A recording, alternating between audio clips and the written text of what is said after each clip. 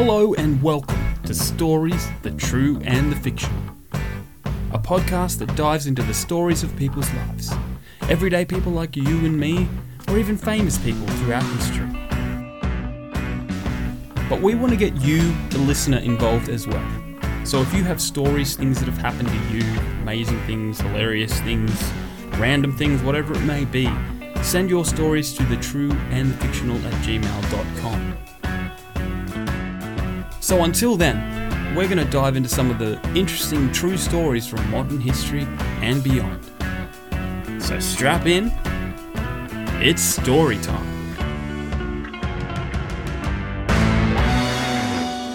All right. Greetings, everyone, and welcome to episode 2 of the Ted Lasso rewatch. Hello and welcome. I'm going to kick today's episode off with a little story from somewhere in the world. Oh, This isn't ha ha ha ha, but it's kind of what would you call it? Do do do do do do do do. ooh, So I'm apparently, intrigued. back in 2001, okay, a 10-year-old girl named Laura Buxton released a balloon with her name and address on it. I wouldn't recommend that doing this today, but and it floated 140 miles and landed in the backyard of a house where also lived another 10-year-old girl named Laura Buxton. My God. On the day of the meeting, the two girls wore essentially the same outfit, a pink sweater and jeans. The girls were the same height, which was unusual because they were both tall for their age. They both had brown hair and wore it in the same style. They both had a 3-year-old black Labrador, Ah, as well as grey rabbits. They both brought their guinea pigs, which were the same color and even had the same orange markings on their hindquarters. I It was think almost- I saw it. This is like X-Files stuff. Yeah, it was almost as if they were the same person, Yes. but just randomly. No, they weren't, because they lived 140 miles apart. Wow. I don't know if I believe that.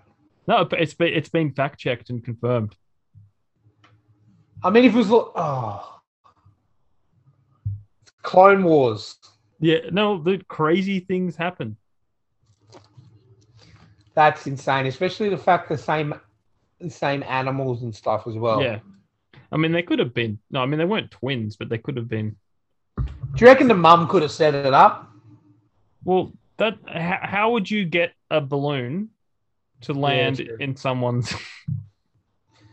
Very true. It's just it one of wasn't those- shot down or anything. I didn't ask. I don't, but apparently, it's been fact checked and proven to be true. Magneto.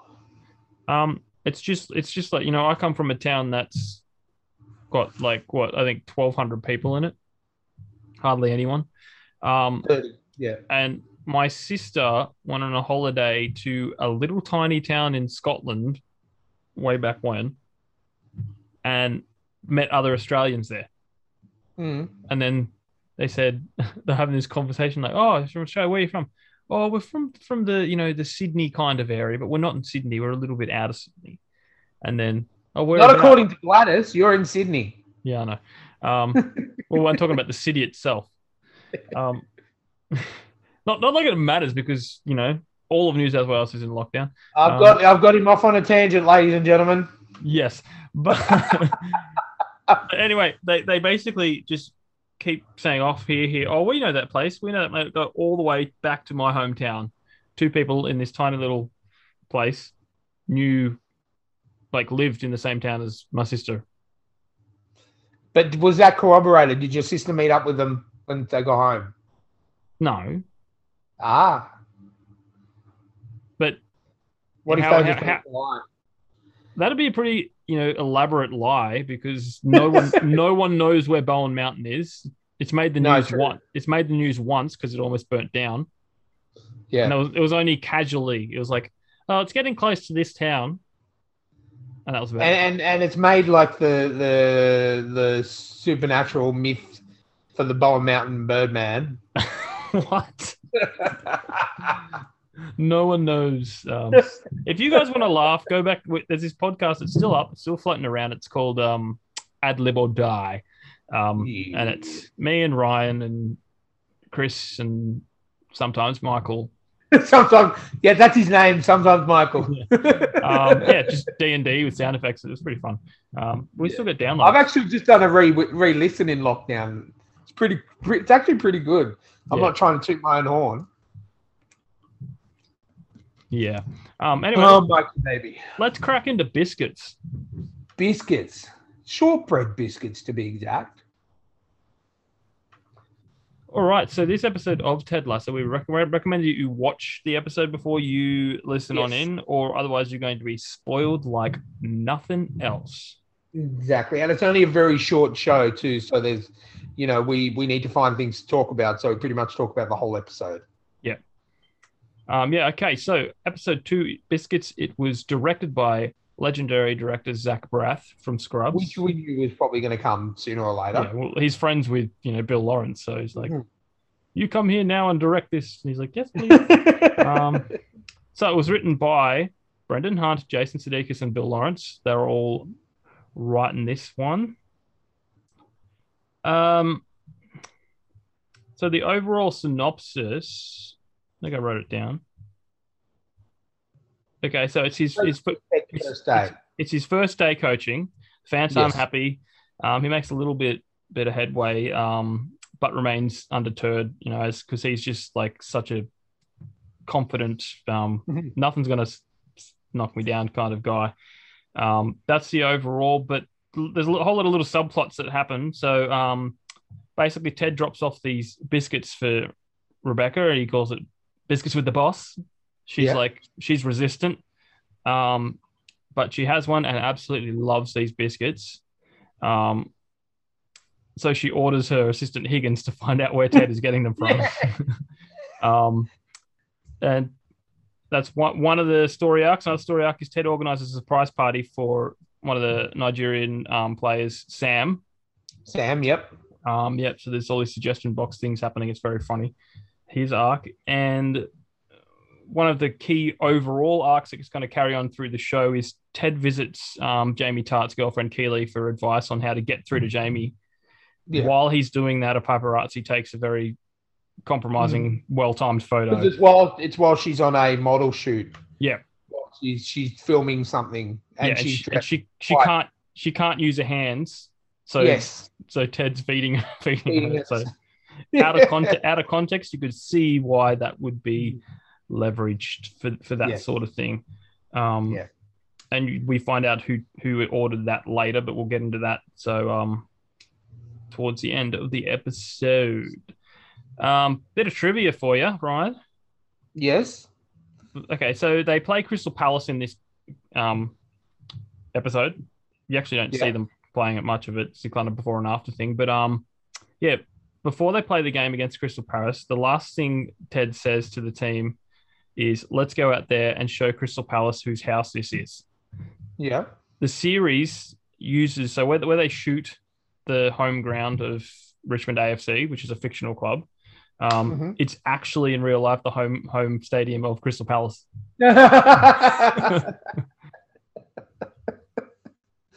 So there you go, and that's probably why they won. Well, Crystal Palace won, yeah. Yeah, exactly.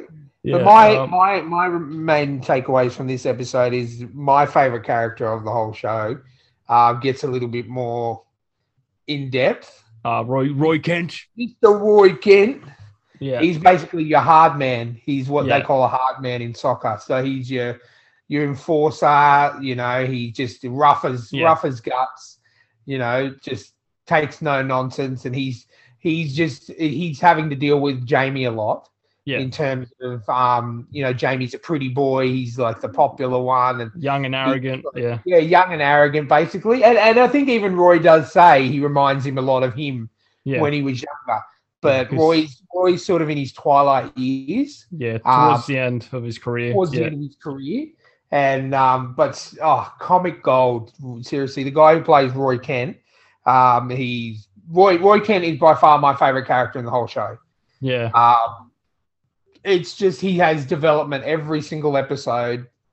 He he is a bit of a softie. He takes Nathan under his wing a little bit. I think maybe not this episode, but he noticed a lot of people picking on Nathan. Yeah. And sort of tries to do it in his own way. We're still being rough and tough. Yeah. But tries to push some of his weight behind it. The other guy's making fun of Nathan, and I think that's pretty cool. But yeah, Roy Kent. He's been in the actor who plays. Has been in a lot of Ricky Gervais shows. You'll probably recognize him. You see him, absolutely hilarious. He's only got one emotion. Yeah, and so he's one of those characters who he doesn't really, sort of. He's got the same gruffness. He doesn't show range in terms, and I think that's what he's meant to do. Yeah, kind of reminds me a little bit of the janitor from Scrubs. Scrubs in terms of the demeanor. Yeah. But yeah, seriously, he is my favorite character in the whole show. Yeah. Very cool. One of my laugh out loud moments was where they're on the sidelines doing training and Ted Lasso says, hey, look at Isaac. He looks like a rodent sculpture in cleats. Coach Beard goes, boots. And he's like, they call cleats boots? Yeah. I thought you said the trunk of a car was a boot. Also a boot. Hold on now. If I were to get fired from my job where I'm putting cleats in the trunk of my car, you got the boot from putting boots in the boot. Oh man, it's just another example of fish out of water. Ted Lasso not sort of knowing terminologies and everything, but yeah. Oh, so I figured we could play some of the games that they played in the show, and like when he sits down with Rebecca, gives her the biscuits, he's like, let's play a game called First Concert, Best Concert. Yes. So do you know what your first and best concerts were, Ryan? First concert was Screaming Jets at Penrith Panthers, very long time ago, an Australian band called Screaming Jets. Best concert, and I have no doubt whatsoever, would have to say Green Day Simple Plan at, I think it was the SCG. Oh, wow. The probably about 8 or 9 years. Green Day, hands down, the best stage show that I have ever seen by a band. They're seriously 3 hours. I remember seeing Green Day again with my mate Tim, and we had seats because we couldn't get mosh pit that time, but we literally sit down the whole 3 hours they were playing. Wow. But yeah, no, Simple Plan. I think it was Simple Plan, Jimmy Eat World.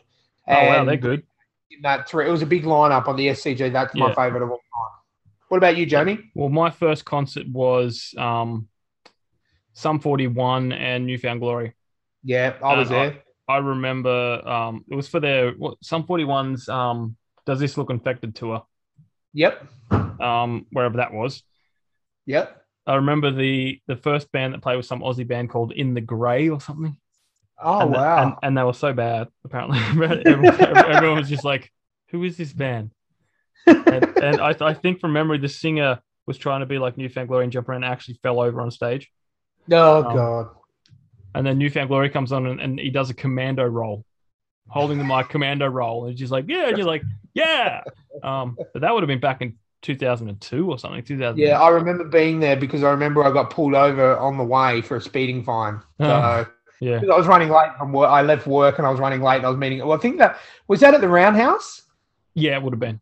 Yeah. So I remember that one very well because it was an expensive concert. Yeah. My best concert.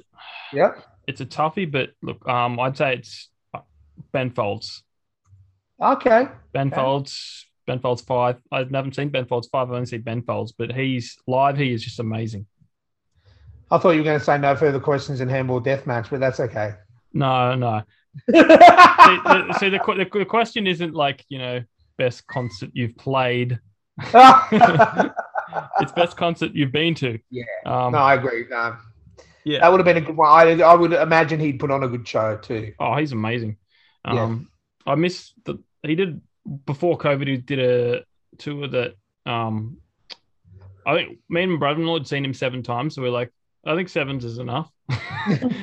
That's like me with All Time Low. I think and Newfound Glory. I think I've seen them about 6 or 7 times each. Yeah, but Ben Folds did this tour where it was called the Paper Aeroplane Request Tour, where you would write your request on a paper airplane and you'd throw it at the stage, and he's been playing music for 30 years. Yeah. So he'd be like, I have to remember all these obscure songs. And some of the songs he gets requested the most is when he did an album back, I can't remember what it's called. It would have been maybe 10 years ago the album came out. But he knew it was going to get pirated on the internet, so he released his own version. So he wrote all these crappy songs that are just terrible, like purposely made them as bad as they could, and put it online, leaked it himself, so no one knows which one they're going to get. So people keep requesting those songs because it's Ben Folds anyway. They love it. Yeah. Oh. But how long's it been since you've been to a concert? I should say my last concert. I can't even remember. I think mine was All Time Low at the Factory. No, mine would have been Me First and the Gimme Gimmes. Okay. And that would have been. How long ago was that? 3 or 4 years ago. Yeah. Mine's about the same. I remember seeing. Oh no, maybe it was a Yellow Card Ocean Avenue tour. Yeah. I think that was at the Metro. Yeah. I'm not sure, but it was either that or All Time Low in the Factory. Yeah. Man, it's been so long. Yeah. I mean, that's concerts that I haven't played at.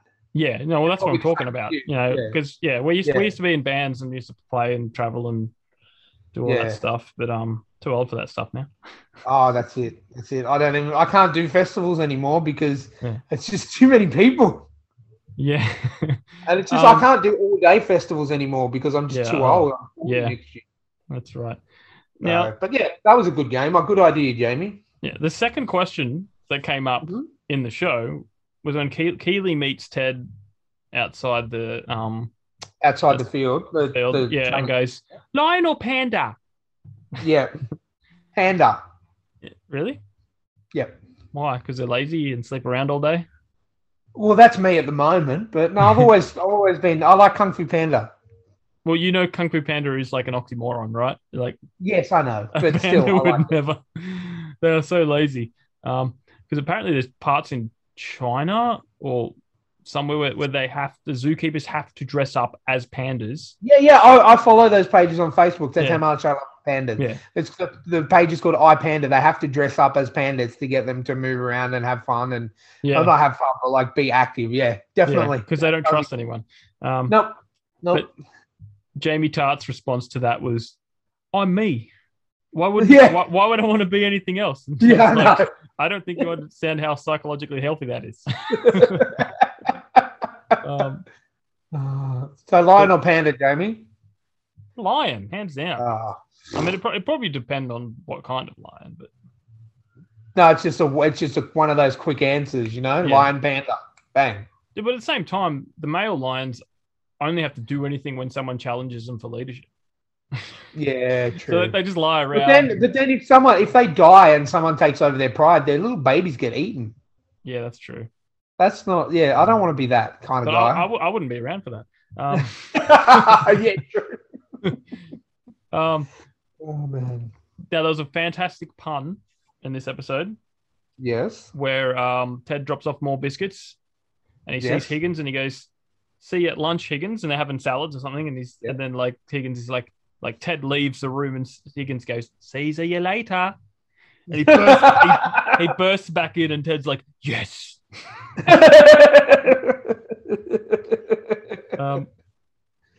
That's the moment that Higgins starts growing on you. Yeah.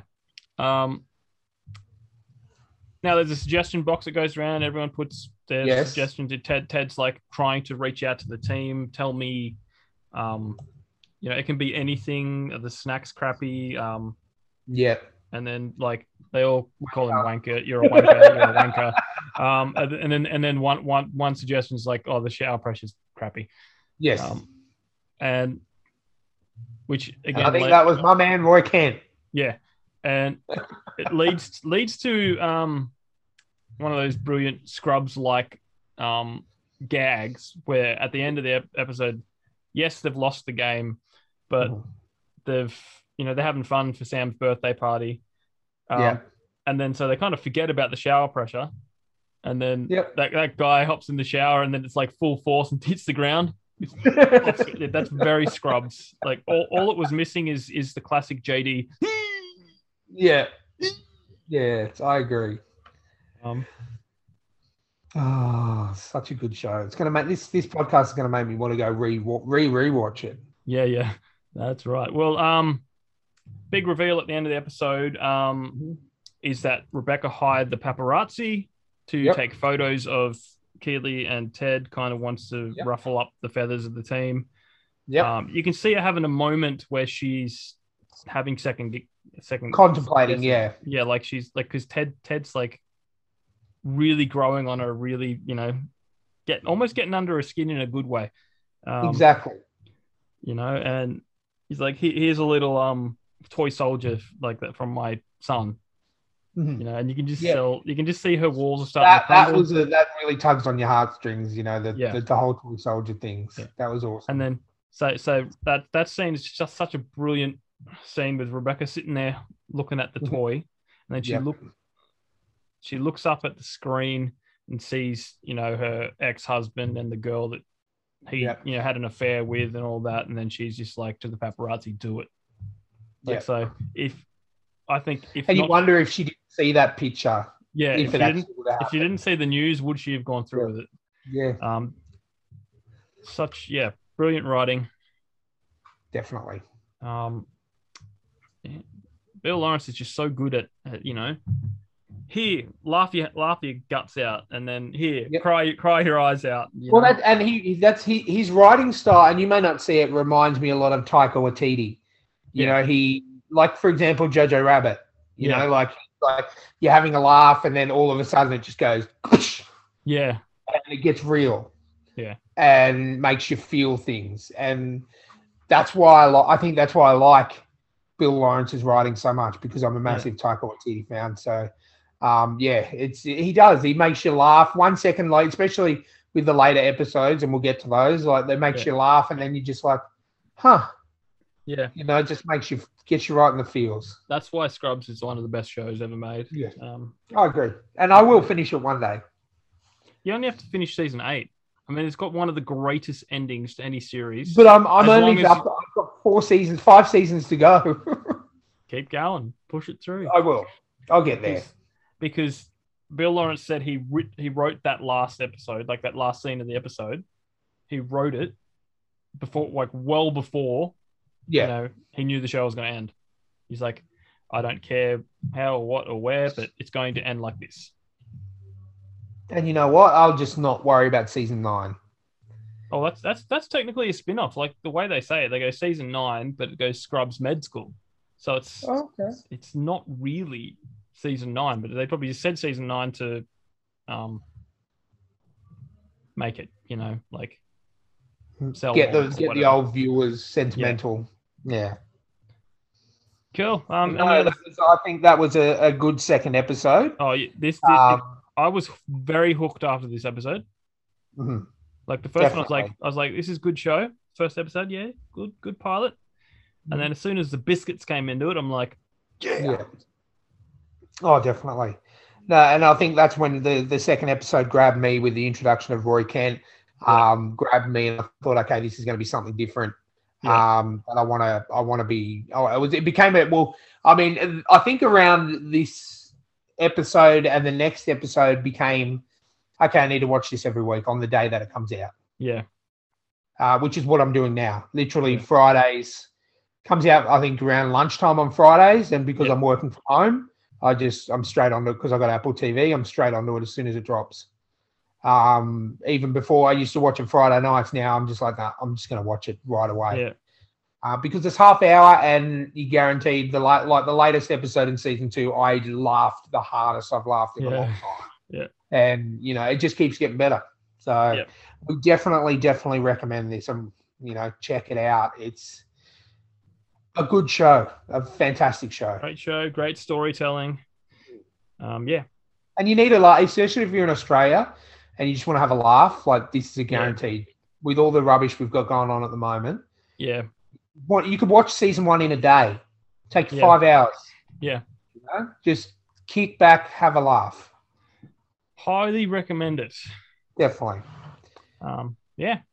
So, yeah, as always, if you have stories, send them to thetrueandthefictional@gmail.com. We're happy to read them out to you. Or if you've got shows that you want us to do a rewatch of, obviously not things like Supernatural or whatever, which it's going to take us about 7.5 years to do the thing. Just like if you've got any shows that you feel other people don't know much about and you love them and you want us to give it a go, we'll give it a go. Yeah. We don't have much else to do at the moment. That's right. Send us an email with the name of the show and we'll give it a go. Yeah, cool. Thanks, guys. And we'll see you next time for episode 3, Trent Crimm, The Independent. Oh, wow. Trent Crimm. That's episode 3. Cool. See you later, guys. See you next time.